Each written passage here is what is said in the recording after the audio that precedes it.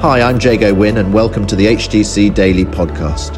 We as a church are meeting daily on Zoom to speak to God in prayer and to hear from God in the Bible.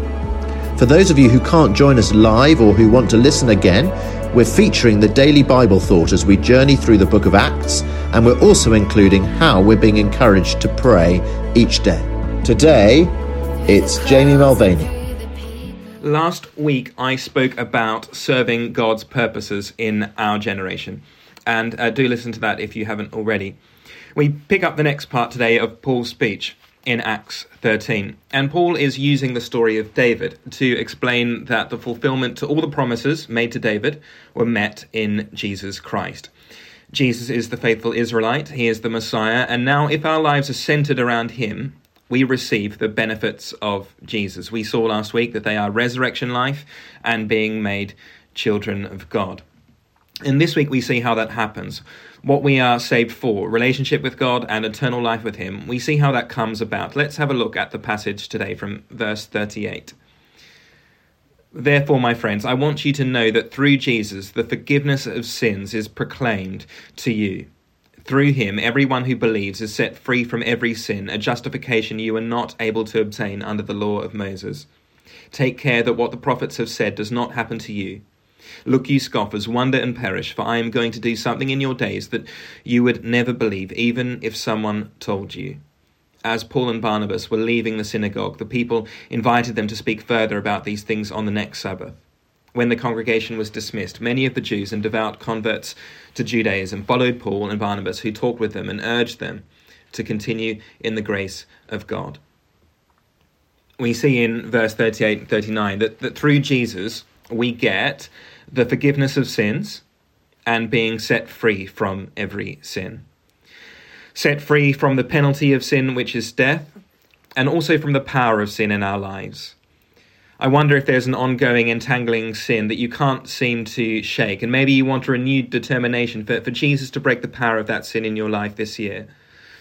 But whatever the enemy may accuse you of, Jesus, he has broken the penalty of that sin in your life, of condemnation of that penalty. And we need to hear that over and over again. What I find striking about this passage is that this offer is personal. My friends, Paul says, he really cares. He really loves the people that he's speaking to. My friends, I want you to know his beating heart is a great love for others who do not know Jesus Christ. So this offer is personal. It's individual, but it's also universal. It's verse 39 to everyone, that everyone who believes in Jesus Christ is set free from every sin. Because the gospel is one size fits all. It's guaranteed to be relevant to every person we meet.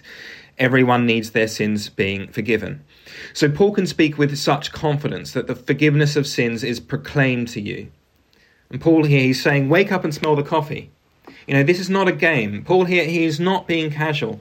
In verse 40, he says, take care. In verse 43, he's urging. And you urge someone because it's urgent. You know, wash your hands for 20 seconds, wear a face mask. These things are important.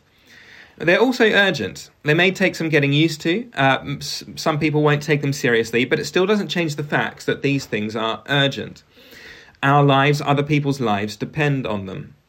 But no less important, no less urgent is the message of grace, which is open to all. Lives depend on this. We see in verse 41 that if you scoff at this message, if you wonder and perish, the implication is to wonder and perish or to believe and live. So we have the option to live. And Paul is quoting the prophet Habakkuk, where in the chapter before he declares that there would be a way of justification open to all on the basis of faith. And the faithfulness we know of Jesus Christ. And that's what this passage is about, Jesus' faithfulness. Not our own meeting of the law, which we haven't done, but Jesus's. People think that they can live good lives, they can make the grade by X, Y, or Z. But Paul is saying here that that's futile. The work is actually done. And accepting the forgiveness of Jesus Christ, we know that leads you to freedom to live the full life that has an impact on others around you.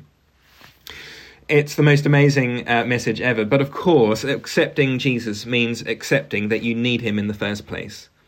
And to a people that are self-sufficient or propping themselves up in all sorts of other ways, Well, that's a direct assault on your worldview. To people hooked on good works and preoccupations that are actually a bondage, not living freely. What people need is a paradigm shift. And people need a work of the Holy Spirit. And you see the shoots of that in verse 42 and 43, people being inquisitive. And then in verse 43, Paul, he urges them to continue in the grace of God. We all need this. We all need a work of the Holy Spirit in our lives, and not just to observe or wonder at the message of Jesus, but to actually respond to it, to act on it, to believe, to depend on the faithfulness of Jesus Christ, because he is totally trustworthy. I think it's really easy to hold up as examples those who have very obviously lost their faith or turned their back on Jesus and said, I'm out. But am I continuing in the grace of God, fully trusting in him? Or have I tried to take things into my own hands? We have such an inner drive, a propensity to be religious, being stubborn, thinking that we can make ourselves ship-shape. But are all my eggs in the basket of Jesus? Let's urge one another today to continue in the grace of God. And like Paul, proclaim with confidence forgiveness and freedom through the blood of Jesus Christ. And at all times, praying that the Holy Spirit would be at work in us and through others. In Jesus' name, amen. So we prayed this morning that we would know freedom from sin. Take a moment now to let the Holy Spirit pinpoint an area in your life that you'd like to know Jesus' power freeing you from the power of sin. We prayed too that we'd continue in the grace of God as the new academic year emerges, not working in our own strength, but in God's strength.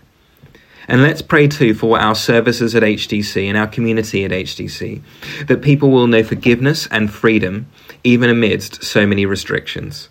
Look forward to seeing you next week from Tuesday as HTC Daily resumes.